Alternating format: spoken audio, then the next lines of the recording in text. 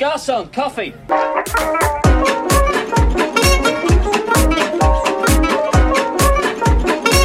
want to buy some death sticks? Welcome to the Coffee and Death Sticks podcast. My name is Kevin Romani. And I am Danny Marchand. Danny and I most recently had a Marvel catch-up. We're now going to be doing the same thing with DC, with two movies that are a little bit more interlocked together as well. And that was Black Adam from the fall and Shazam! Fury of the Gods from March. That is already on Max. We're going to have to get a swear jar out for every time we say HBO Max, but it's already on Max. I also rewatched the first Shazam for the first time since the theater, so that one might be coming up here and there as well. But we'll go in the order that they came out. So we'll start with Black Adam first, starring Dwayne Johnson, whatever the fuck. Danny, what did you think of Black Adam? In one ear, out the other. But I didn't dislike it, I have to say. I sort of enjoyed that one, or this one, rather, since we're talking in the present tense. Definitely felt like The Rock's attempt to build a superhero universe around himself, as opposed to an entry in the DC universe. But the DC universe having each movie be about something different is the formula, so that didn't bother me. There was a lot of stuff in Black Adam that I actually kind of not loved. I just thought it was neat to see in a movie of this size. A lot of the like Pierce Brosnan's character was very fun to me as not Dr. Mysterio. What is Dr. Fate. Dr. Fate. Dr. Fate. Thank you. Yep. I know they do that annoying thing where they call them all by their I'm going to say their Christian names. What? He calls Hawkman Carter, and Carter calls him Ken or Ken. And he's Kent, which is very confusing. Yeah. We've got Kent back. I'm sure that caused a lot of blue balls for all the neckbeards in the audience when they first said that. But then they came later in the movie. Spoiler alert. Yes, they did. And wasn't that fun? And they're it was like a they're ashamed they paid for it. But anyways, sorry, not to shame. It's probably the most graphic we've gotten, and it was like 2 minutes in. 2 minutes. Just to be clear, I'm shaming them. I'm not shaming the sex workers in this joke. I'm shaming the disgusting man children. Anyway, so yeah, I liked it. However, in one ear, out the other. Like, it just was 2 hours, and it ended, and I was like, well, that sure was a film, and now I'm not going to think about it until Kevin and I do a podcast episode on it. I have to say, a lot's coming back to me, though. So that does speak to something that I can actually remember things that have happened in it. Well, that'll be a bit of an advantage for me since I just watched it. Similar to me, I did not remember a lot of Black Panther. It was a little bit more recent for you, and then vice versa with Ant-Man.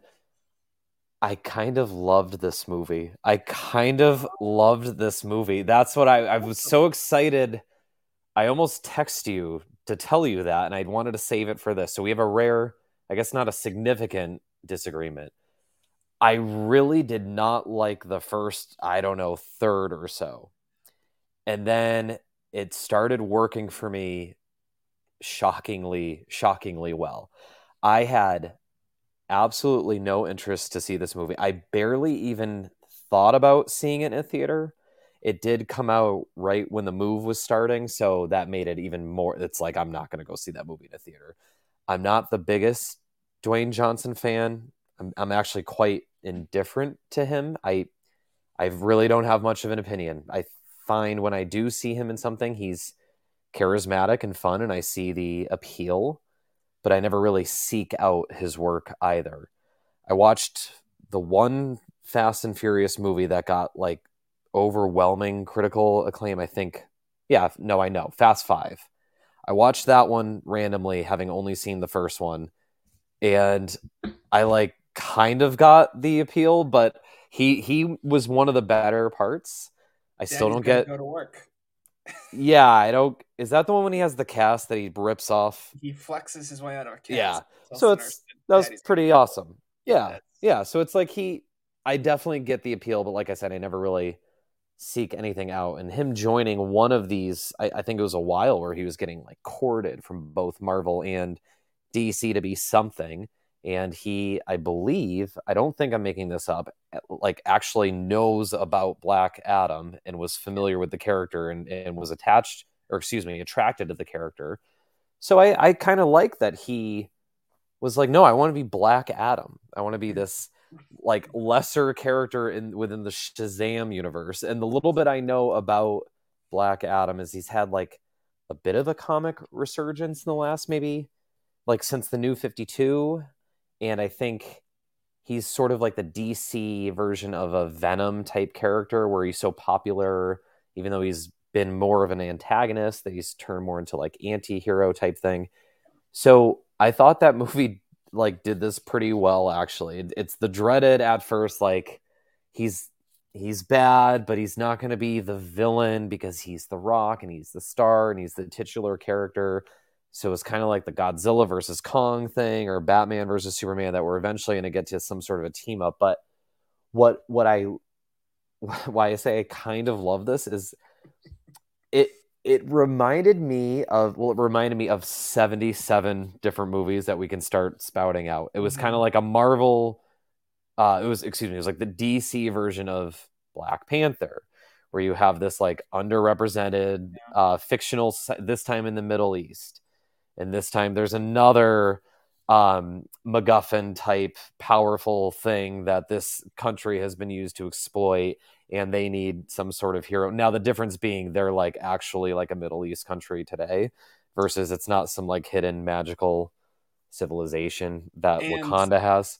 and that the politics were correct in this film was that the people in the country should use violence to drive out the foreign oppressors. Yeah, but you know that's what I like that this movie it said thing. Now, granted, a lot of its statements were extremely obvious, and they were for like a general movie going audience, like when Hawkman and Sarah Sashi, I think is I'm just going to call her by her actress name because I have seen her in a lot of things.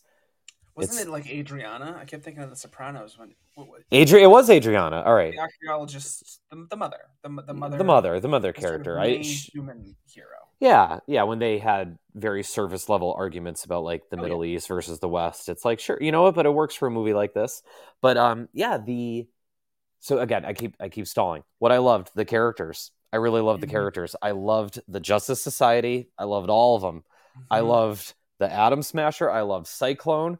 I loved Dr. Fate, and I fucking loved Hawkman. I did not give every time they said his name, I thought of Steve Carell saying it in 40-Year-Old Virgin or The Office, not 40-Year-Old Virgin. Yeah, The Office. In my favorite episode, the Traveling Salesman episode. Great episode. But they were all like they all had something to do. They all had a little bit of a character arc. They were all played by likable, good-looking actors. It reminded me of a fucking movie. I'm watching a movie, and I think you say this all the time. I'm just dominating this conversation, by the way. I'm going to hand it over to you in a second. But you say this a lot where I think one of the Marvel movies, maybe it was Doctor Strange 2, that it reminded you of like before it became this whole machine and just every like 3-4 years you got like whatever superhero movie, and sometimes they were kind of garbage, like the Fantastic Four movies or whatever. This just felt like yes, it had all the annoying DC interconnected stuff that we'll talk about, but it just felt like an attempt at here's some like CD level property. Let's try to make something of it with a big star. But they actually made, I think, they wrote a decent script and built a fine, enjoyable movie, especially the second and third act. Surprisingly, the third act was fairly enjoyable in this. I was amazed. I wish I had watched it again, honestly, before, because I'm going off of months old memories of it. But, the thing, the big thing I liked during them was The Rock's performance as Teth Adam.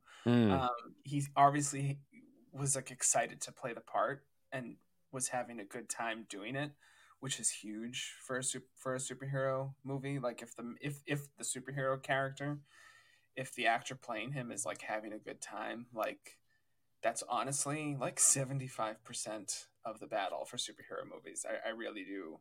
I really do Yeah. believe that.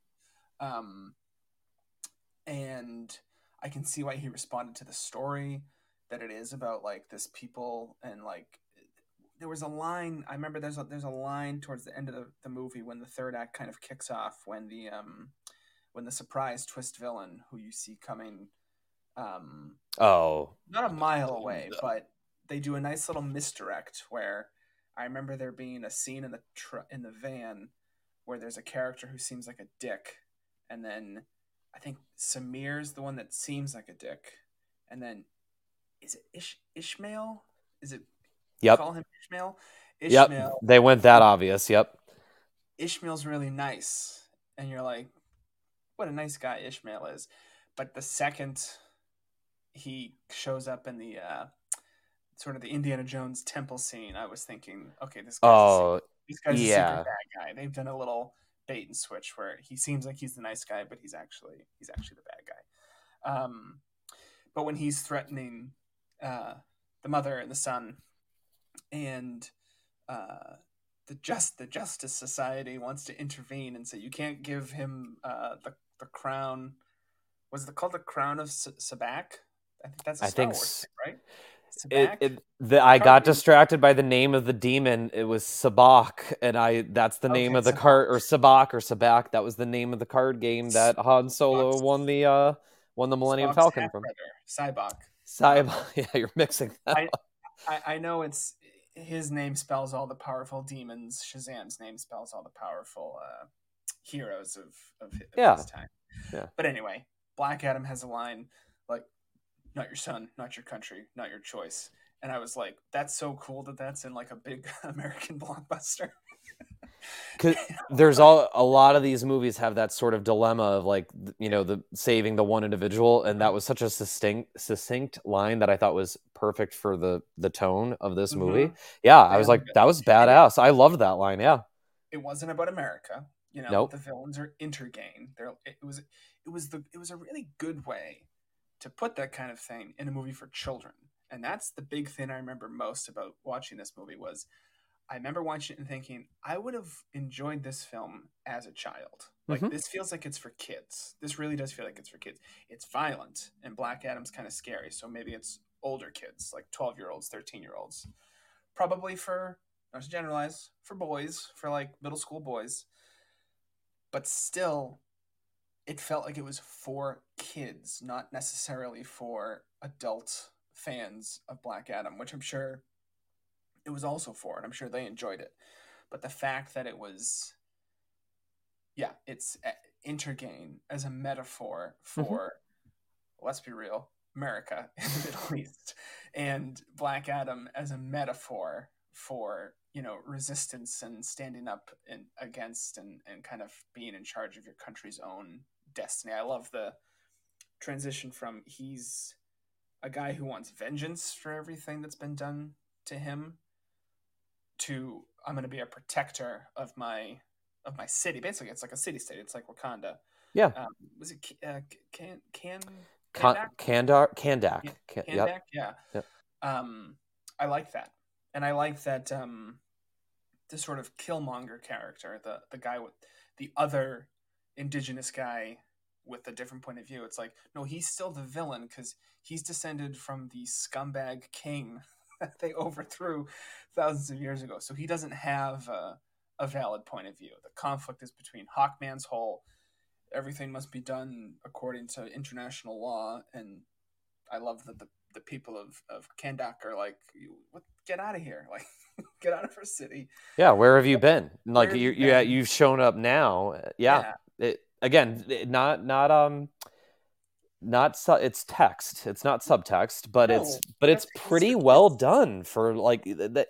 This movie was, like you said, it seemed like it was trying to actually do and say something, which none of these movies feel like anymore. And I will say, while I'm overly praising it, it's gross looking. I did not love the visual effects and most of the set pieces didn't work for me. So don't get me wrong. I'm not saying me saying I kind of love this is a little, I'm saying it with a little bit of a wink, but it was actually the script and the story and the characters and the score was really good too. Is it, I'm going to sound Lauren, I was going to thank you for saying it first. I was going to say, I'm going to sound like an ignorant American and say Lauren Balfe, but I didn't know. Yeah, he's done some of the more recent Mission Impossible movies, and I think he's Hans Zimmer's school. I think he's a Hans Zimmer. They're all the Hans Zimmer coaching tree, like the Belichick coaching tree. But did you got that reference? Very good. Yeah, got that reference. Yeah, it I like I said, there might be a little bit of recency bias. There's a little bit of having the lowest expectations. Like the movie bombed. I saw the Rotten Tomatoes score. It didn't seem like anybody responded to this. The trailer I thought was awful. I not only, again, the look, and that ended up kind of being true, but the tone of the trailer was what I was most fearing, was like The Rock is just a badass and I'm a superhero who kills people and I'm The Rock. But then it worked. Like they actually built a story around it that I bought and believed. And yeah, like I said, the first act, I was like, oh God, this is like and yes, because he's the Scorpion King, I was thinking a lot about The Mummy. It's like, yeah, there was huge Mummy vibes. So many Mummy vibes. And it's like, if this feels like a ripoff of The Mummy, which is a ripoff of Indiana Jones, then this is going to start, the ripoff effect is going to be like this. I'm eventually going to turn upside down and love the movie, which is kind of what I did. So yeah, the first act is very Mummy. Like it opens in 5,000 BC or whatever it is. And, like a Fertile Crescent type setting in the Middle East. The earliest civilization. Yes. All the others, there was Kandak, and it was ruled by this awful, awful king who wanted what was it called? Eternium or something like that? Oh my God. I was going to say Unobtainium sounds like Unobtainium is no longer as funny as an Eternium. I don't know. Well, Unobtainium still has a special place in my heart for horrible names for a MacGuffin, but that was something that was not well done. We can come back to that too. I'll get to my bigger criticisms later. But yeah, the little prologue was like, okay, this is kind of, I could go on like a Mummy adventure with The Rock and DC superheroes. And so I kind of liked that little prologue, which introduces the power. So it's the same Champion and Shazam related powers that we learned about in Shazam in 2019. But different gods because of the era in history. So there's no Solomon yet. There's no Hercules. It's other names But it was Diamond Hunsu as the wizard in the flat, which I was a little. That was kind of catch. He's the wizard. He's just always been one of the wizards. Okay, so he predates like whatever. I think he predates everything. Yeah, Diamond Hunsu predates everything. So this could be more of a talking point. I want to talk about magic versus superhero, Greek god. Pick one. We'll talk about that more with Shazam, Fury of the Gods. But so you get this little setup with the prologue, and then it flash forwards to present day where Kandak. We're sticking with it's something Kandahar. It did sound kind of like Kandahar. That's what I kept thinking. It's like a name that's fake, but is supposed to sound believable. It sounded and it works, yeah, for sure. But we go to present day, and it's, as we're saying, it's sort of similar to a lot of Middle Eastern countries where there's natural resources and the West is exploiting it. They never say specific country names because they wanted to make money. I understand that, as just like Top Gun Maverick wanted to make money and didn't want to alienate any Asian countries or Iraq or the Iraq, as the guy next to me, as I famously said, thought they were in Iraq in the third act of Top Gun Maverick. They were in Iraq. He thought they were in Iraq. Yeah, that was troubling. Anywho, so yeah, then when you jump to the present day And that's when it started really feeling Mummy and Indiana Jones, like you said, they're in this temple and they, resurrect the Black Adam character. And oh God, I was nervous for the movie because the first big set piece is he's in a hood. So you can't even see The Rock. It's just a hooded figure moving zippity zippity so fast. You can't even see anything that's happening. There's no fun. There's no suspense because he's limitless power. And then it goes slow motion and they attempt to do their version of kind of like the Quicksilver sequences in the X-Men movies where they play their version. They just did that. They just did that, but it just looked bad because it was the whole thing. One of the fun elements of the Quicksilver sequences is Quicksilver's moving at normal time and everything else is slow, but this was just everything was slow. But yeah, he's seeing it in slow, so it just didn't quite work. And they were using Paint It Black, which was okay. Yep, you're taking famous song that's sort of black, Paint It Black, Black Adam, sure, okay. Again, whatever. That felt just text. I do remember thinking during that scene that the music, I'm like, the music, they're doing a Paint It Black riff in this soundtrack right now. And then Paint It Black started, and I was like, oh yeah, Paint It Black's like, is that part, was that in the trailer? Is that part of this? And I couldn't remember. Maybe. Because the trailer was very bad. Oh, yeah. But yeah, the score, they're doing a little riff, and I'm like, that's definitely Paint It Black. And I'm like, that's kind of neat because he's dressed in black. Like, that's kind of cool if he's in court. And then as I'm thinking, like, well, that's a neat little Easter. Oh, okay, they're just playing Paint It Black. Never mind. Not so subtle. But I think after that was when I started to like the movie. There was a little bit of, I didn't like how it was this whole thing about, the West and you weren't here and you don't show up. But meanwhile, the little boy like hero worships all of the Western heroes who don't come save his country. So I thought there was like a little bit of mixed message there. And that's, I think, one of the biggest flaws of this movie and the next movie that we're going to talk about is they're doing this like we're in DC, but we're not in DC and we're our own thing, but we have to talk about. And this is what Marvel just does so much better, how they do seamlessly weave in all the stories. And this one's just like, there's been like at this point, there's been one Flash appearance in the Justice League, but they're talking about the Flash. And same with Wonder Woman and Superman and Batman. It's like, I don't even know which Batman are we talking about and what. Well, very tellingly, it's not images of the DC Flash. It's just the symbols. It's just the symbols and comic books from the last 20 years because they understand that people don't give a shit about the DC universe versions of these characters unless you're, one of the weirdos. Unless you're one, yeah. Yep. But it's also at this time, so now you got like your fish out of water humor as there was some Terminator 2 stuff in there. A lot of I didn't even think of Terminator 2. Duh. The boy is like gonna teach him how to be a person. Like, you need to have a catchphrase, and that was I remember that being paid off very beautifully in the film. Tell them the Man in Black sent you. That was kind of cool. If I was a little kid, I would have been like, "That's really cool."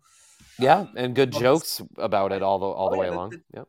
The fish out of water jokes were good. The mother saying like, you should not teach him to kill, and he's like, okay, you're right. His father should teach him to kill. It's like, he doesn't have a father. His brother will teach him to kill.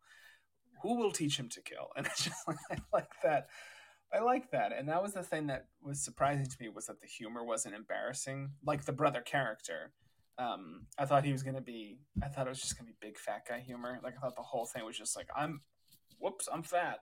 Nope. He was funny because he just was a funny guy. He's just a funny, likable guy. So yeah, there was a lot of, it zigged when you thought it was going to zag. Right, because then at this time, and again, this was me, like, I think I purged the trailer out of my brain. I knew Pierce Brosnan was in the movie, but I don't think I remembered he was playing Dr. Fate.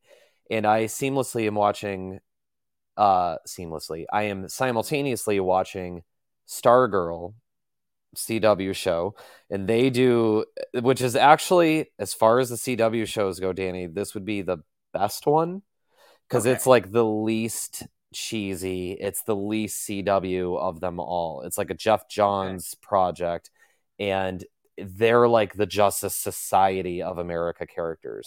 So Dr. Fate is talked about a lot, and you see him in flashbacks. Dr. Midnight, Doctors. So many doctors, Starman, and I think one of the villains that they referenced. So, I was a little bit familiar with some of these characters, but at the same time that the fish out of water humor stuff starts happening, you're introduced to these 4 Justice Society characters. You got the little connection with Amanda Waller.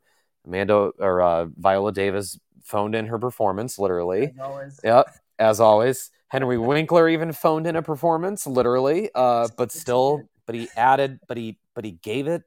He didn't metaphorically phone it in. He like gave it. He gave his it best. The Winkler twinkle. He couldn't help himself. But yeah, so when these 4 characters get introduced, I'm like, oh God, we're like kind of forcing this in now. Why does DC do this thing where they don't?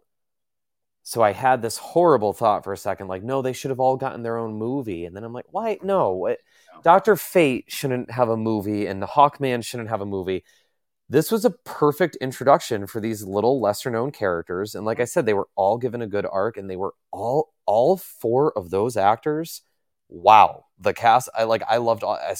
I saw Cyclone. I'm like, I'm not going to like this character. And I immediately liked her. And then I saw Henry Winkler's nephew. I said, oh boy.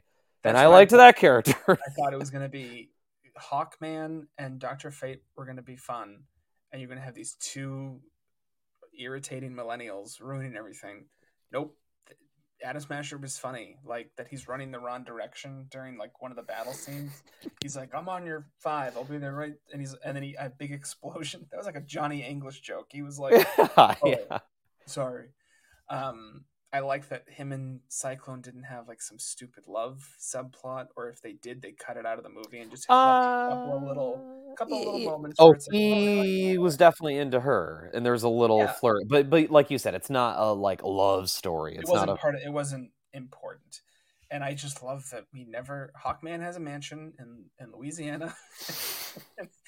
Him and Dr. Fate are good friends, and Dr. Fate has a butler who tells him, "You're having weird future dreams."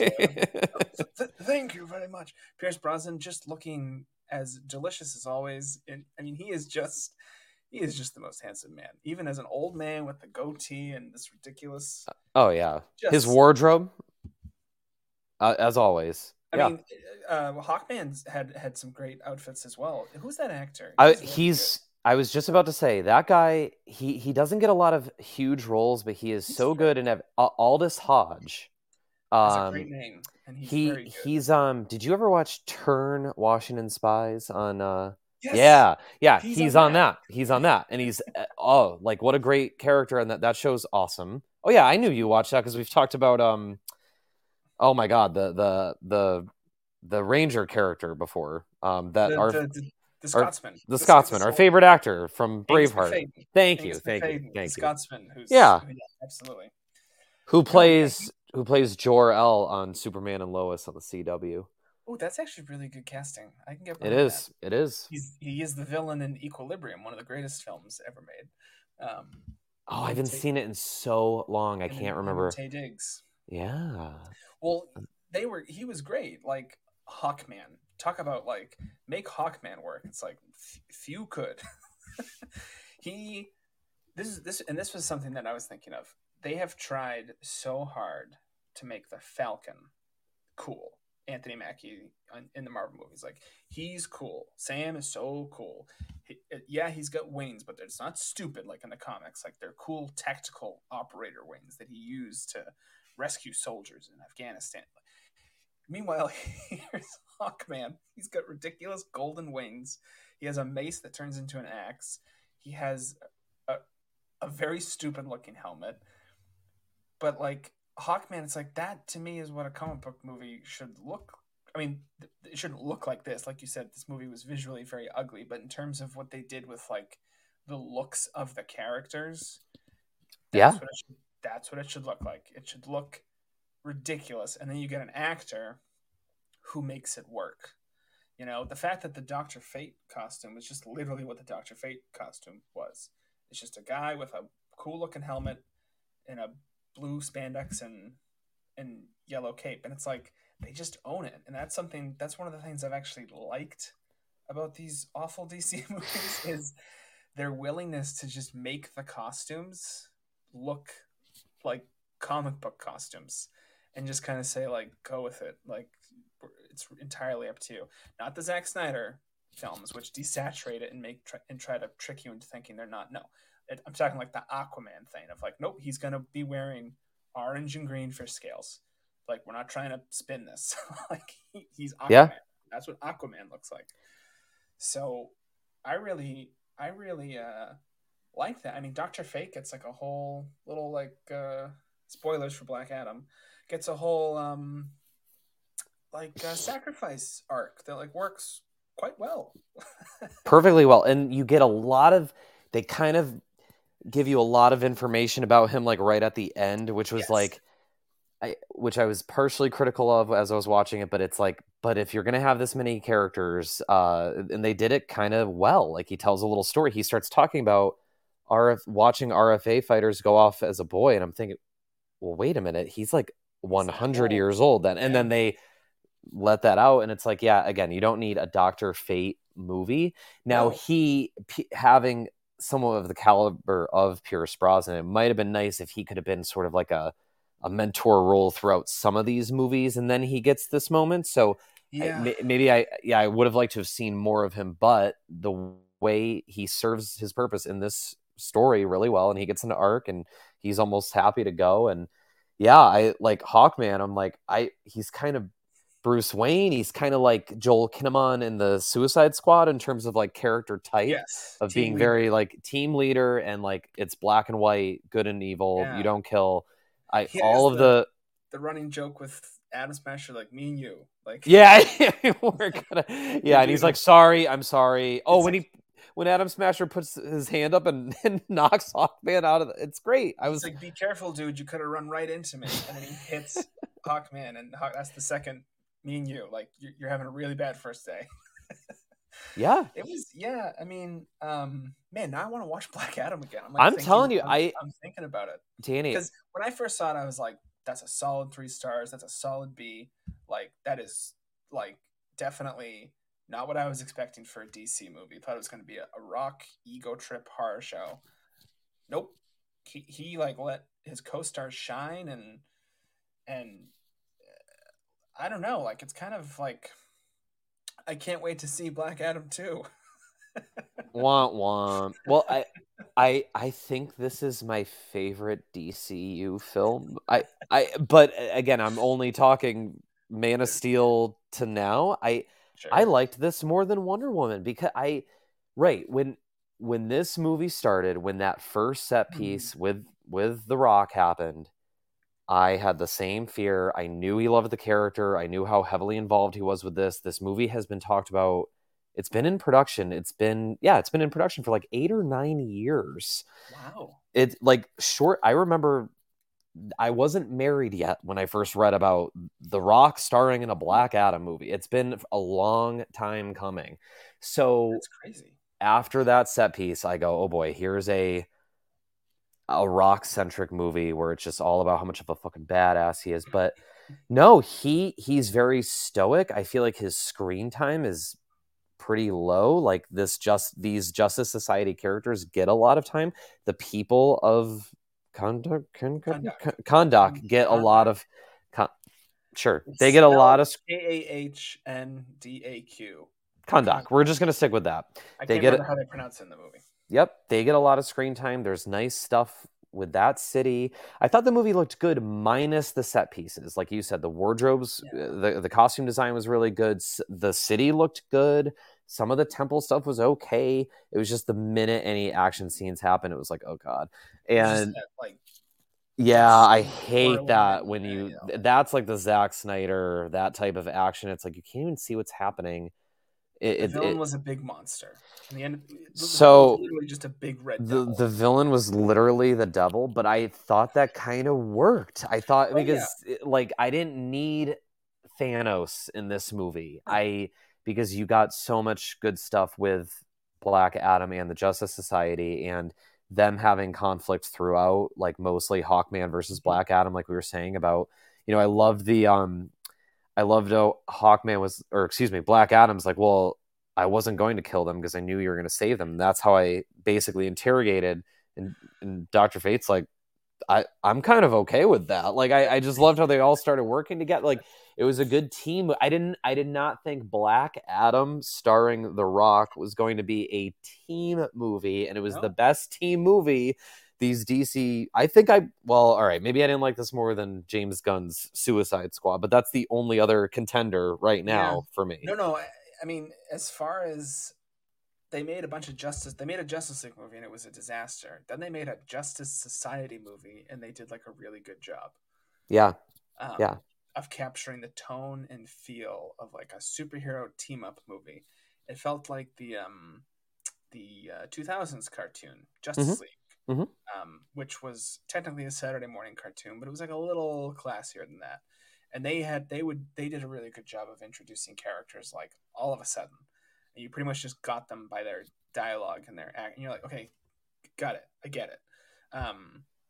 Instead of saying, well, how do we lead up to Dr. Fate? And I agree, it would have been nice if there had been some sort of someone steering the ship, and maybe like he just appears as this eccentric, English guy who like can tell the future. But like, where do you put him in the other movies? And the Black Adam universe could almost be its own universe, which I think was that was the plan up until very recent news, was that they were going to reorient and make him the center of the DC universe, but fate intervened, and that is not the case anymore.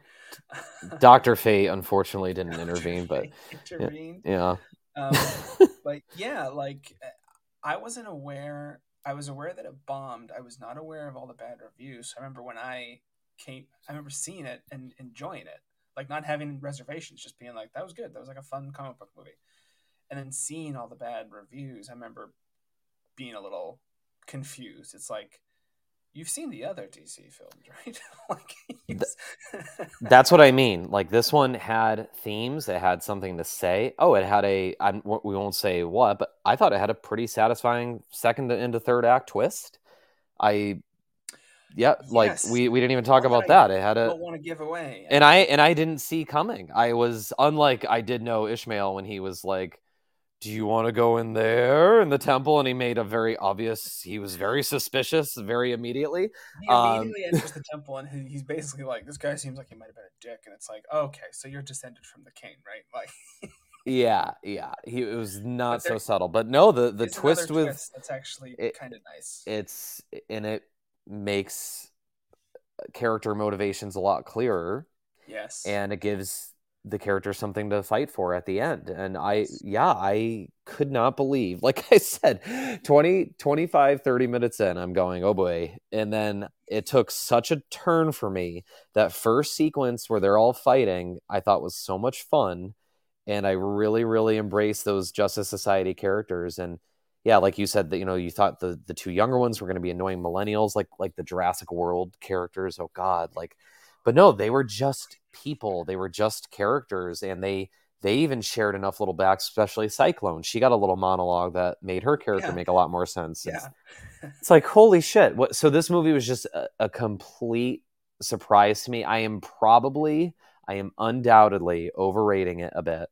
The third act is schlocky, but like fun schlock, and it had a good tone throughout. It balanced humor and some seriousness, but like I said, the fish out of water stuff, but every character had purpose in it and had satisfying endings. And I was really, really impressed with Black Adam. Who knew? Until the stupid teaser. Yeah, and that can kind of be a good transition maybe, but I recommend it, Danny. I don't want to like sway your opinion. Again, I have recency. I mean, it is a movie I would recommend, not publicly, but like I wouldn't tell people go see Black Adam. But I guess now is as good a time as any. Yeah. Is this public? Oh shit! Public, I guess I just embarrassed myself. I'm okay with us airing all my dirty laundry about mental health, but don't tell anyone I like Black Adam. No, yeah, this is like when my brother said, was it good? I was like, yeah, it was kind of fun. Like it was schlock. I said it was schlock, but that it was the good kind of schlock. Mm-hmm. Like the last third of Aquaman, where it's just like the most gigantic battle ever filmed in the history of cinema, and it's in the Aquaman movie. It's like, Yeah, it underwater. was- and I have to say, the movie was 2 hours long. It was 2 It hours was- long. And when the credits start rolling, I think it's like 152, 155, something like that. And there's something to be said about that for sure. I love long movies. I think like two of my favorite movies are over 3 hours. Black Adam didn't have to be 2.5 hours long. No. It was No. So I really appreciated that.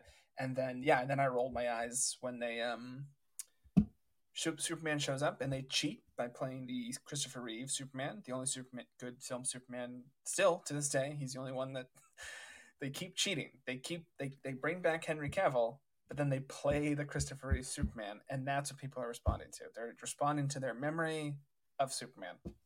No one likes Henry Cavill Superman. That's a fake thing. I don't believe people who say it. It's a Zack Snyder bro internet thing. It's a Zack Snyder bro thing. Although I don't dislike his performance. I think we've talked about this. It's just the movies that he's in and the persona of Superman presented in the Snyderverse is just so bafflingly wrong.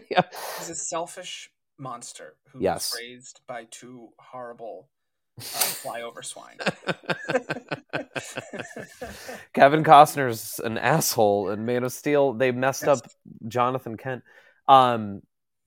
So that was weird because they did that in the theatrical release of Justice League. They used the John Williams score, but then that was like kind of retconned by the Zack Snyder Superman movie, which brought back a little bit of the Hans Zimmer Man of Steel theme is excellent as well. But then Tom, I almost said Tom Hiddleston.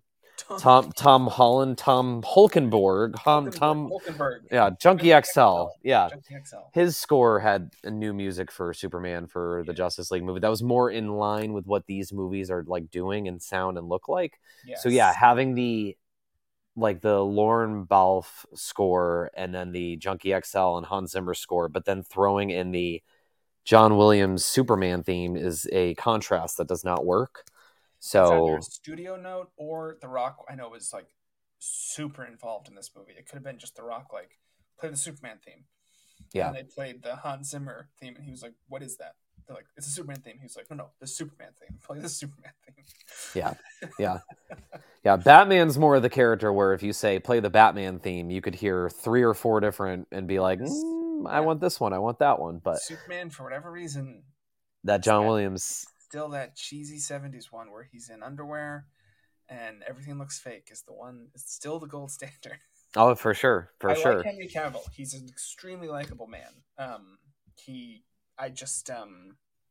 showed up and I rolled my eyes. And then, of course, hilariously, everyone's like, he's back. And I think it was like a week later. 2 weeks later. It was. I'm sorry, that's objectively hysterical. Like, it's fine. I'm sure that hurt him. Like, that was painful to have to go through, but that's hilarious. Objectively funny, for sure. Speaking of a movie in the DC universe with cameos that fell out of place, we also will talk about Shazam! Fury of the Gods. Yeah. I also have... This one I am more in conflict with how I feel about it, but what is your opinion of this movie? Maybe we'll talk about the first one a little bit too. Another in one ear, out the other, but I liked it less. And not in comparison to Black Adam, because when I saw it, I don't think I remembered I had seen Black Adam. I liked it less in comparison to Shazam. Yes. Which is one of my favorite DC movies. Shazam is the other one I didn't name. I'd say my 3 favorite right now are Shazam. Oh God, maybe Shazam, Suicide Squad, Wonder Woman, and Black Adam. I think are the only 4 that are like legitimately good movies. I've got to watch, but I have lots of watching assignments from Kevin. I have to watch Morbius, and I can't wait. I have to rewatch Black Adam because my favorite DC movies are the Suicide Squad, the first Wonder Woman, and I do adore Batman v Superman. I love that movie. It is awful, but I love it. And I have watched it multiple times. This was a disappointing sequel to Shazam. But it wasn't like... This one I know got like trashed by like, I don't think fans liked it. I don't think critics liked it. I don't know what its box office performance was. I would assume Not good. Yeah, this one, although I have to say, similar to how I like all the cosmic nonsense in the Marvel movies, I think I like the Shazam magic shenanigans in this little Shazam bubble universe where it doesn't always work, but I like this weird mix of like wizards and gods and characters referring to Uncle Ares. It's like, oh, the guy from Wonder Woman. He has nieces.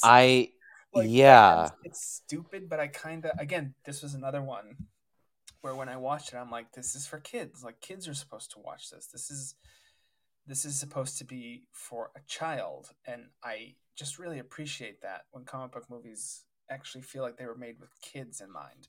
Like, scary stuff, but stuff that scares kids, like that a kid can watch and not be traumatized by. So this was another in one ear and out the other, but definitely not as I didn't enjoy it as much. It was too long, and although not that much longer than Black Adam, about the same length. I guess it felt longer. It felt a little. There was a moment in this movie where I felt like, oh, we're just about wrapping up, and I think it went on for another hour, which is like, it was really front loaded with good stuff and then kind of petered out. Whereas Shazam was good the whole time through, and then as we're talking about Black Adam is front loaded with the stupid stuff and then gets better as the movie goes on. Shazam started strong and then kind of peters out a little bit.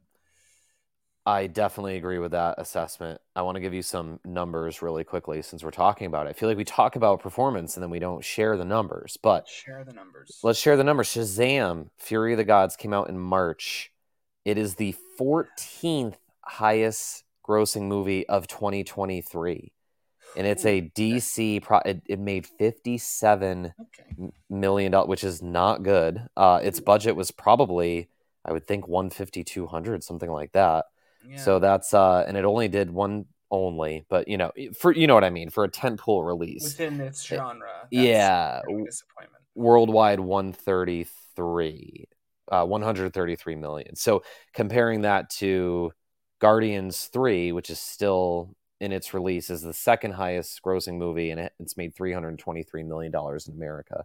And even Ant-Man made 214. Oh, see, that's telling you how low Shazam is. And I think the first one did okay. The first one, funny enough, the last time I saw it the weekend Avengers Endgame came out, because Shazam came out like a couple weeks before it, I believe. Yeah. And I remember just seeing the lines going out the door to see Avengers Endgame, and I just walked right past him. I saw, shout out to Ben Aylward, good buddy of mine. I saw him in line to see Avengers Endgame. He's like, "Oh, are you going to see it?" I was like, "No, I'm going to see Shazam." You saw the better movie. Maybe I did. I was there like 2 days later to see Endgame, but I did see Shazam first, and now Black Adam. So Black Adam did actually okay. I think it did better than I suspected. It was the 11th highest grossing movie of last year, and it made $168 million. So that's not bad, but it made over 100 million more than Shazam 2.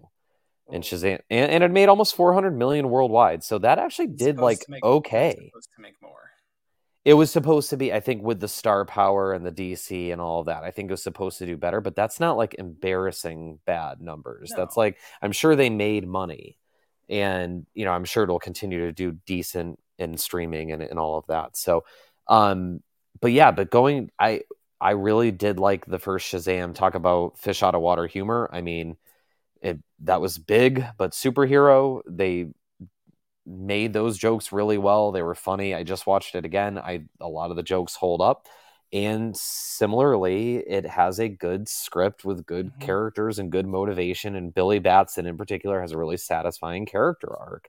And that movie ended really well, with both from like a superhero rah-rah perspective and from a thematic script perspective. Is the movie in the third act ends with Billy realizing he needs his family, both metaphorically and he actually needs help to save the day. And all of the other foster kids that he lives with, his brothers and sisters, become the other champions. And it's like, wow, that's a really emotionally satisfying way to end your movie.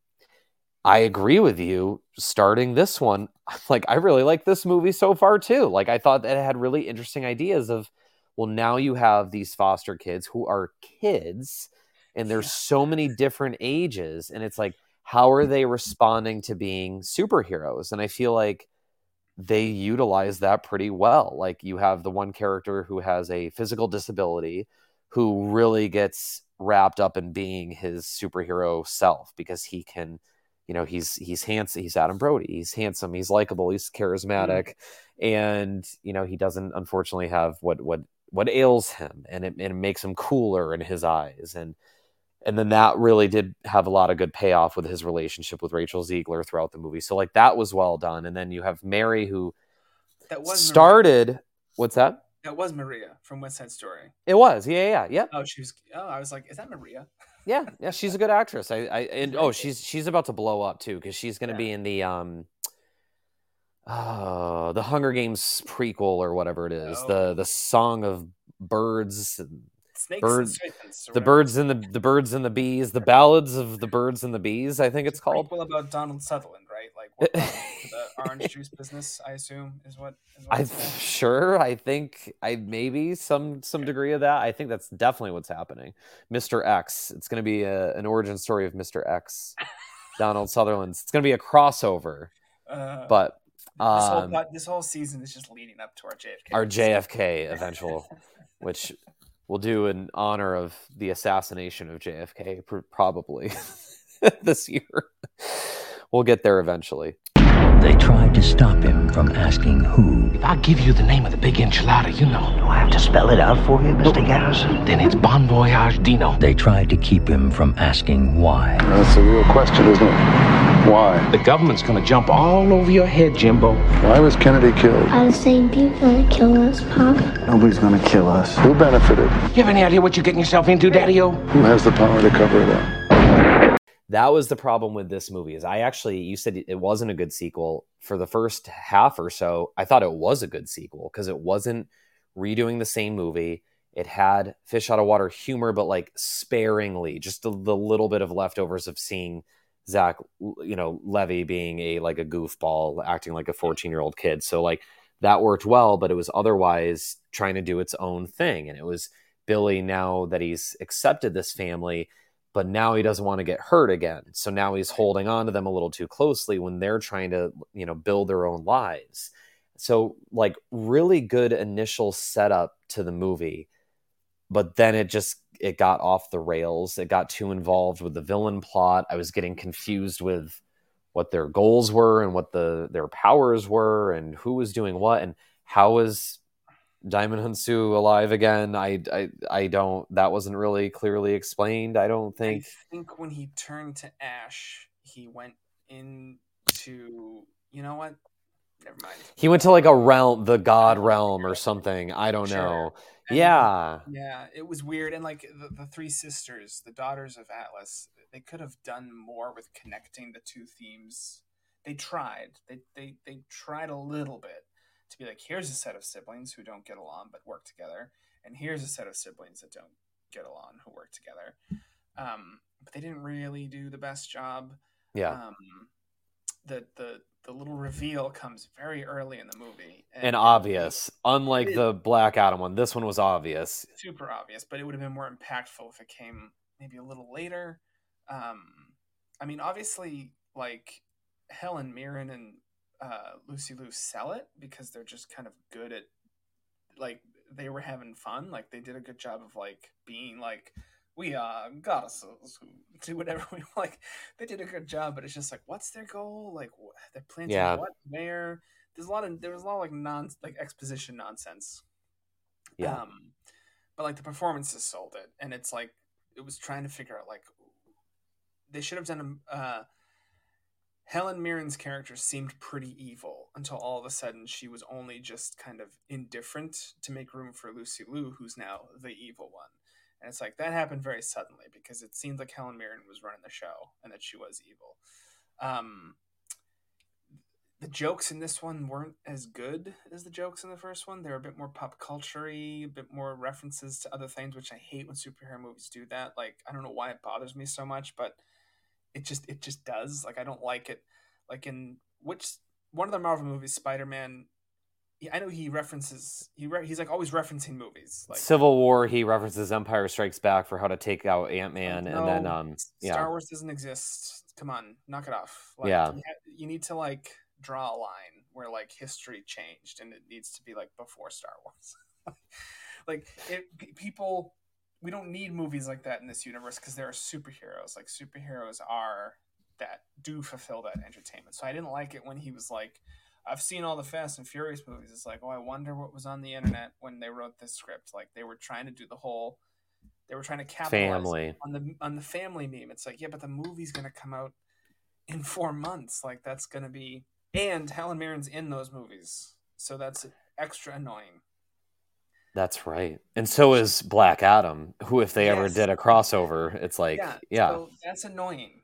That's like really annoying. That like Peter Quill, it works because it's stuck in an extremely specific era, and he doesn't make jokes about Star Wars. He doesn't. The Guardians movies aren't him going around being like, this reminds me of Star Wars. Like, no, he's just talking about Footloose and like lame, cheesy 80s stuff. Knight Rider. It works much better.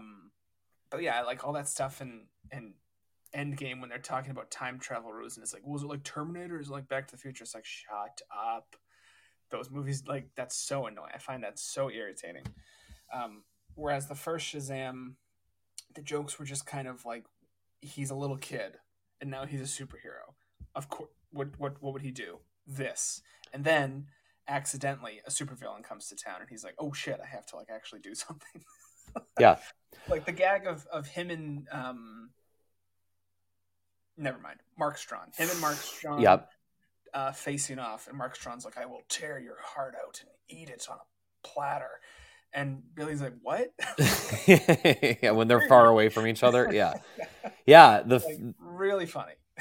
The first one is a great script. It really is. It has like, what a great joke. The first thing a 14-year-old would do when he's an adult body, I'm going to go buy beer. And then they spit it out. It's like, that's funny. Like it's universally funny to kids, to adults. That works really well. But again, the emotional payoff, him resisting the family and searching for his mother the whole time. And that is like a bummer of an ending but it works on a story level, it works on a character level, an impressive little movie. And I think that was when I started getting more optimistic about DC, was when we were done with Justice League and Zack Snyder. And then we were making smaller Shazam-like movies. And then later, the one I'm still... Danny, I keep naming DC movies that I actually kind of like. The one that I always forget exists, Birds of Prey, that you told me was good, and I said, bullshit, it's good. That's Danny just trying to be like, oh, no, I liked Birds of Prey. And then I watched it, and it was good. So I'm actually saying this now, and I'm like, maybe I like more of these movies than I think I do. But it's all the smaller ones. And I think every time I think about DC, I think about Wonder Woman 1984, and I think about Batman v Superman and Man of Steel and Justice League and all these like misguided, awful, like not good bad movies, like bad movies. But fascinating though. See, they've always been more interesting. They are fascinating. They've always been more interesting because there has never been, until Quantumania, there has never been a Marvel movie that was like bad. Yep. It was always just like, oh, that was a bland cheeseburger. Like it was always bland, solid, or every once in a while, like, ooh, that one kind of popped. So like standard. It's the McDonald's movie franchise. It's just like it's popular. It's everywhere. They do the same thing at every location, basically. DC has been this like... DC made a monster out of Superman. It made Wonder Woman the like most stereotypical female character ever Yes. in 1984. It's like, how did that happen? How did They you make the screw first that one, up? It's all about like violence and choosing to be in the world and how do you use your superpowers. And then Wonder Woman 2 is just like, oh my god, I missed my boyfriend so much. Work sucks, and I just Like, wish my boyfriend was here. It's it's just and it was written by Patty Jenkins. That's what's so like baffling to me. I don't. That movie is a wonder, no pun intended. But it's like, it's fascinating. It's like it fascinating. is. You're right. It's more memorable. Like how bad it is makes it, because like Black Widow. I think about that all the time. I'm like, that movie, I can't even tell you what the plot or the villain. I remember so little about it because it was, like you said, it was just a nothing popcorn movie, whatever. You forget about it. And Ant-Man is the closest to being like disaster. Yeah, yes. Like they had two completely different tonal things clashing. That is like, oh, that's like Batman v Superman level stupidity, bad decision making. What's happening here? I'd still rather Batman v Superman. Oh, I'd rather watch that. Well, of course. It's like consistently a nightmare. Yeah. So the DC movies have always been. It's like every time you meet one, it's like, wow, you're a strange fella, aren't you? It's like, hi, I'm Black Adam. Nice to meet you, Black Adam. Yeah. What's your deal? Oh, you're kind of cool. You're weird. Are we getting arrested tonight, Black Adam? Yeah. But then Black Widow's like, I'm gonna be tucked in at 8:00 tonight. Like there's no nice and cozy, just like her from the Avengers movies. Here's her having an adventure. Yeah. I remember Ray Winstone doing like a Russian accent in that movie. Oh yeah. The ballerinas were all like assassins and I'm from Russia. It's like, no, I'm not. Olga Korolenko was like a robot. I think so. She's like a robot. Her name's like the Taskmaster or something like that. It is. I thought you were making a joke there. I think it is the Taskmaster. No, for some reason that's in there. Yeah. Korolenko's characters. But yeah, they're all very, even when they're good, apart from the special ones that we mentioned, they're like not like that good. Whereas DC, it's like you're always gonna get something to talk about. There's always gonna be something. And like with this one, it's like not the best follow up to Shazam, but then there's all this weird. There's a big wooden dragon, and and it looked pretty good too. Actually, this one visually was better than the other one. Was better than Black Adam. It also didn't have the best set pieces, but some of the creature design was at least kind of fun. And like all the little Greek monsters terrorizing Philly, like that was kind of and it's Philadelphia. Like I don't know, it they're always interesting. Like they're always like, okay, so that's how you made that. And I think this one, I don't think it was like a studio disaster. Like David F. Sandberg obviously really likes the Shazam world, and I think he got to tell the story. He obviously has a third one planned, but that's not going to happen anymore. No, other than the producer of these movies, Peter Safran, is the co-executive now with James Gunn. So if they have some sort of a drug deal to make a third Shazam, and if they make a Shazam Wonder Woman movie, which I didn't even see, that's what's. This movie is probably the closest to being like a bland cheeseburger of the DCU movies, because it's like we're saying, it's like, it wasn't a disaster. It had some good stuff. It was underdeveloped. This one had too many characters and too many attempts at little arcs going on that, like I said, the Mary one in particular stood out to me, that it just got completely forgotten about as the movie went on, which I was kind of interested, because it's like, right, she was like a smart kid and she was going to go to school, and now this one she's in a neuroscience book or a chem something book, and she's like, well, I should have gone to college, organic chemistry, and she's like, well, I should have gone to college. It's like, then why are you reading about organic chemistry? Like, so what are you doing? What's your status? Now, I think that was another thing that was actually kind of underdeveloped in the first one, was the idea of her leaving was going to break the other kid's heart, especially the little girl who her name is escaping me right now. Darla, thank you. Who I love, Megan Good in particular. She's like a standout for the adult actors. Mary is the same actor though. No, I think they recast her, didn't they? Isn't one of I them couldn't recast? tell. I thought Mary in the first one they did have a different adult version, but this one, the whole time I was watching it, I thought it was the same. Oh, maybe. Oh, it is. Is Grace Caroline Kurt? She's both. So she's the adult. Looks like Ren from Even Stevens, so I kept thinking it was She Ren. does. But in the other one, I think they did have a different superhero Mary, but I think they did. They did. Michelle Borth is the one in the first. But in this one, I think they were like, hey, you're a little bit older. Are we going to really cast like an older person to make you look? And I remember those two like looked very similar already, and the age gap couldn't have been that big. So I think they just went with her, which made sense. But yeah, so a lot of these things were kind of introduced, and then they didn't have any payoff. Mm-hmm. And then this is me. This shouldn't really matter. I don't know why this was bothering me so much. I mentioned it, but it's like, pick one. Are we doing like magic, or are we doing your ancestors of the Greek gods? Because with Wonder Woman, I never thought, magic is kind of a catch-all word. Like, I guess technically speaking, they all have magic with their superpowers, but when I hear magic, I'm thinking more like in a superhero context, I'm thinking like a Doctor Strange type thing.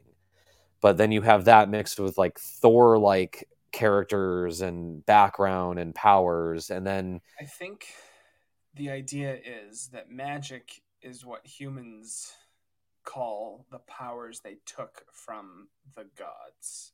If I'm remembering one of the many exposition scenes in Shazam Fury of the Gods correctly, it's like wizards wanted to like up their magic, so they stole the powers of Atlas and Zeus or whatever. And like that's what the staff is. It's like a big magic staff. But it's like so some gods are angry about that. Like the daughters of Atlas, Uncle Ares. And then just such a funny line. Helen Mirren just saying like, this sounds like Uncle Ares. It's like, and then she gets stabbed. I think as soon as she says that, she gets stabbed by the dragon. So I think I forgot that happened because it was so they were almost like not committed to making that joke. They didn't commit to the bit. That's like the theme of this movie. They didn't commit to the bit. But then a god like Diana can just kind of show up, literally a Deus Ex Machina at the end of the movie. Greek, yeah. How perfect that a Greek. I had the same joke. Damn it. Yeah. But she doesn't show up to help.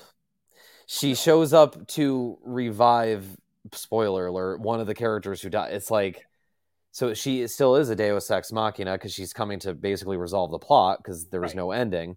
But it's in the denouement and not in the third act climax, which I feel like that's random. Usually it's just... And that guitar solo kicks in and it's like, really? But see, and now how fucked up is that? So now we were just talking earlier about when Superman shows up, they do the John Williams theme, but in this one, they go all in Hans Zimmer playing it right here. Oh. That's a great theme because it's awesome. Yeah, everyone makes fun of that theme now, and it's like, stop it. You liked it when it came out. Don't try to be cool. It's a cool theme. It's a nice little guitar riff. I did like. I mean, it was a payoff in this. See, I would have preferred her not coming in to resolve the plot, but I liked the payoff of Billy has a weird crush on Wonder Woman. And is kind of hoping that one day he can, hook up with her. Like of course, he's a teenage boy. Like Gal Gadot is gorgeous. Like, of course, he's like, now that I'm a superhero, like, I hope I meet her and she falls in love with me. I would not have minded that being the Wonder Woman payoff. It was weird to have her be like, oh, hey guys, like you've been having your little side movie over here. Like, let me just do what I could have done. Yeah, this movie would have been 5 minutes long if I had shown up. Which is I mean, I know that's like a superhero. When you start doing these shared universe things, that's always the issue, which I think the Marvel movies are actually pretty good about working themselves around about as best as you can be. Kind of don't mention it so that you don't keep thinking about it. Like they follow that. That's one thing they get that if you don't have to talk about it all the time in the movie. If you don't talk about it. Like, there's no scene in Raiders of the Lost Ark where Indy clambers ashore the island, and he's like, well, I'm so glad I was able to X, Y, and Z to make it all the way from the boat to the island on the submarine. It's like, we don't need to, just don't talk about it. Like, he made it. Like, who gives a shit? Yeah. Like, Batman showing up back in Gotham in The Dark Knight Rises. It's like, doesn't we don't matter. need to show that. It's a movie, not a math equation. And I just think like that felt like DC frantically trying to like rebuild their shared universe, and they even have Billy join the Justice Society, which was a funny joke that he's like, yes, and before they say society, he thinks he's joining the Justice League. And it is funny for Billy to say a line like, it's confusing to have a Justice Society and a Justice League. But like, again, it's like... Then he says the Avengers, though, too. Which I fun. bet you...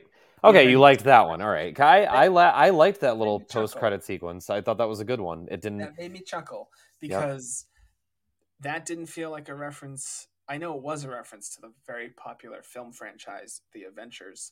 But I thought that worked on just a regular comic book movie reference. Like how in Batman Forever, someone says Metropolis. And they say Superman and I think Batman and Robin, right? Yeah. I don't mind that. That's stupid, but it's like, that makes me chuckle. I like it. That doesn't bother me. They can reference other superheroes. It's when they reference other genre films that are influenced by superhero comics of the 70s that I'm like, okay, you're annoying my brain now. My brain is annoyed. And now I'm a cranky old man in the theater. And I'm being asked to leave because I'm mad. Because I started yelling at that poor small child. It breaks the reality. They drag me away. It's like, I don't like it when in comics there was a Superman comic where they reference Barack Obama as the president. It's like, no, he's not the president. So wait, so Bush, that means there was an Iraq war during, like, what are you talking about? Like, no, fake presidents. I wasn't expecting to make another CW reference. Are you familiar with a very famous Legends of Tomorrow episode where Killer Grodd? Yeah, yes. You know about that? All right. Well, Gorilla Grodd, I mean. Anytime I can get my hands on any Gorilla Grodd content, I'm like, sign me up. I saw this clip literally a week ago. Okay, it was trending for some reason. I saw it too. Oh, you know why it was trending? I can tell you why it was trending, because The Flash had its series finale like a week or two ago. So that officially ended what they now call the Arrowverse, because that was like the last remaining show of that. So that whole thing is done now on CW. When it was ending, there was end of an era. And you know what? And honestly, we keep hinting at one day we're just going to have an episode where I'm just going to basically tell Danny what everything about every season of all these shows. So trending was, in honor of the death of the Arrowverse, like, what was your favorite moment?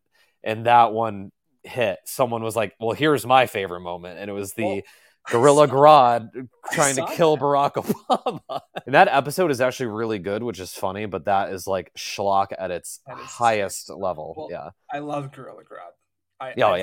He's such a great character. They do him pretty well. He was such a great villain on the cartoon, just like the ruler of Ape City. Like, I love that one of Flash's enemies is the tyrannical mega genius king of Ape City. Yeah, it's refreshing when it's all like another speedster. Like, he's like, the season-long arcs for most of the seasons were ex-speedster, so it was kind of refreshing that the guy who runs fast fights a gorilla who can talk. It's with telekinetic powers. They're the first season of Legends of Tomorrow had Solomon Rushdie. What's his name? What's the with the fatwa? That was a joke. I can't think of the character's name. But his name is kind of like that. It's two things. First thing, I would love an episode of Legends of Tomorrow where they have to protect Salman Rushdie from the fatwa. There is an episode of Legends of Tomorrow where they have to save George Lucas. Okay, that sounds delightful. Watch this show. This show sounds delightful. That one was the most fun. Legends was the most fun, and there were only like 13, 15 episode seasons. and the middle seasons were actually like pretty good. They are very CW. They have all attractive. Arthur Darvill was in it, and he's Rory from Doctor Who. And again, I have Doctor Who loyalty to all Doctor Who people. You were thinking of Solomon Grundy, Born on a Monday. I'm actually not thinking of Solomon Grundy. I think I'm thinking of oh my gosh, the guy who's immortal. Oh no. This episode's going to be Savage? Vandal Savage. Somehow thank you. I somehow made Vandal Savage, Solomon Grundy, and then Solomon Rushdie. Okay. Now I want to see Salman Rushdie play Vandal Savage that would be, but the guy Salman Rushdie has a very sinister look. He does that. He does. Yeah, the those brow. Peregrine Falcon eyebrows and yep. Anyway, Vandal Savage, good poll, Danny. I couldn't remember, but Vandal Savage is the main villain, and actually Hawkman and Hawkwoman are the main. So they're tied in with Vandal Savage. So Hawkman's a character I think they've done 1,000 different ways, but in the CW show, they're like Egyptian. They're like the Mummy. They're like Egyptian characters who keep getting reincarnated. Interesting. So every time they get killed, on the Justice League show, they were aliens. They were Thanagarians, and it was Hawk Girl. And then one of the best episodes of one of the best arcs is Hawkman comes, and he's actually kind of a bad guy. That was a great little 3-episode. Yeah, I remember that now. That was a good show. So anyway, CW, we went off on a tangent. I don't even remember how this started. But look, we don't have this much fun talking about Marvel movies. It's true. It's true. We just did our boring, Black Panther was, hey, they did a good job, and they did. Ant-Man and the Wasp was that was a misfire, but then yeah, like I said, I was almost grouping all these together going, well, the Black Adam movie is going to feel like watching Ant-Man and the Wasp. And then it just had all these surprises. And yeah, so to give a final verdict on Shazam! Fury of the Gods, did we even talk about this movie? It was good. I didn't love it. It's not as good as the first one. It's messier. I'm not sure what it's, like you said, I think there was trying to be a dual family storyline that was not well executed. There were too many characters, too many things set up that didn't have payoffs. The action set pieces are whatever, but at least this one did have some fun creature design and some neat special effects. And yeah, the very ending was bizarre, as we just talked about. Spoiler alert, but yeah, so I don't know. It'll be interesting to see if this little universe kind of gets salvaged by James Gunn, because I with the Black Adam thing, after seeing those numbers again, I think there could be a future there. I think they could make, I think it's fun. I think it's a fun little conceit. And maybe they crammed Wonder Woman into Shazam 2 to sort of maybe justify bringing her back and not bring all the other fun stars of the of the DC extended universe. So I don't know what their plan is. We'll have to sort of reconvene when the Flash Batman parentheses also the Flash is in this. Batman 3 The Flash, yeah. Batman 3 The Flash comes out this summer, because that one seems very connected to Man of Steel, and yet Tom Cruise said it was the best superhero movie he's ever seen. So that's interesting to me. And what possibilities will that movie create for what directions they can go in thanks to the time travel and multiverse and yada, yada, yada. So yeah, that one I will be seeing opening weekend come hell or high water. Oh, no, I want to see it. I mean, that right there is an interesting, Marvel has a problematic star who is part of their future at the moment. Oh, thank you. Yep, it took me a second. I'm with you now. Okay, yep. And they're kind of sort of Chris Pratt, you mean, right? Hey, no, I'm just kidding. I don't. No, yes. Yeah.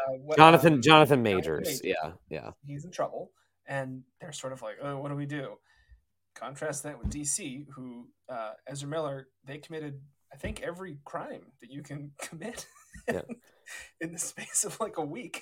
Yeah. And they're just hey, you know what? He's really good in the movie. We hope you show up and see it. It's even that, the way they handle that is so much more bizarre than Marvel's safe, corporate, all right, damage control. What do we do? Let's not say anything. Warner Brothers, DC are just like, oh yeah, we're really excited for it. I hope you see the movie. We totally stand by Ezra and their crime spree. And counteract that with, or they go the other extreme and they go, you know what, Batgirl, we're not even releasing it. Like, we're not even, it's just gone. And that has Michael Keaton in it. Like, somewhere there is a Michael Keaton Batman performance, Brendan Fraser as a villain, and it's just not going to ever see the light of day. There's a lot of weird things going on. Because of some wacky producer's plot where someone was like, oh, you can make more money with not releasing it than with releasing it. Yeah, I don't know. That sounds like the producers. It is. It's literally, they just decided to scrap it to make money. Yeah. Sad. Fascinating. Absolutely fascinating. Yeah. DC, never, it's always a wealth of conversation. Who knew? DC, so, don't care. Black Adam, surprising, high recommendation from Kevin, a little less from Danny, but give it a shot. Give it a shot. It's only an hour, 50 minutes or so, like we said. Yeah. If you don't like it, you got to get through that first act, though. And then I think you really should give it a chance, because I was pleasantly surprised by that film. The Rock, I feel like he was annoying when he got like fired or whatever, when they were like, they're not making 2, and he's like, oh my God, so that made me even less interested in it, because then I still thought it was his vanity project. And now that I've seen the movie, I no longer view it as a Rock vanity project. So no, he just understood what they should do for a super, like, he kind of gets the tone. Maybe in 10 years, that one will be appreciated as like the brief moment where they kind of knew what the tone was supposed to be. Yeah. Of course, who is it? It's The Rock, the guy that takes himself very seriously and not seriously at all. Like, that's a perfect guy for a superhero movie. Definitely. Yep. And then, Shazam 2. Yeah, I mean, if you like the first one, I'd recommend it. But, like, that's a tougher one for me, because I liked it, and I'm pot committed, as we say, to the Shazam. I still want to see that caterpillar again. Yeah, well, maybe we'll get something. Well, maybe they do the cross. That was another, I'll briefly just mention, I did think it was very weird that these 2 movies came out in close proximity. They're obviously extremely connected. They reference Batman, Superman, Wonder Woman, all these other, but they don't mention each other at all. I thought was kind of strange that there was nothing in Black Adam like, hey, there's a guy that like has your powers in Philadelphia, or vice versa, and it just didn't even happen. So that was weird. It'd be cool if James Gunn's DC universe, his little phases, are all bleeding up to their Thanos's Mr. Mind, the little telepathic caterpillar. That would be hysterical and very on brand for James Gunn. It would be very, for like his Starfish villain and all that. So exactly. Exactly. So we'll see. So we'll be back we are finally going to talk about Guardians 3. So we'll talk more about James Gunn and his future after that one. And then The Flash will be right around the corner there too. So, and then Indiana Jones, but that'll be a conversation for another day anyway. So thank you very much for listening, and we'll be back to talk about Guardians very soon.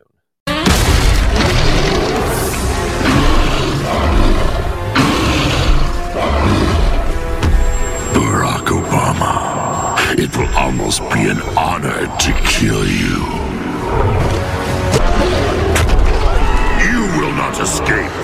Grodd will complete his mission. Time to make America Grodd again.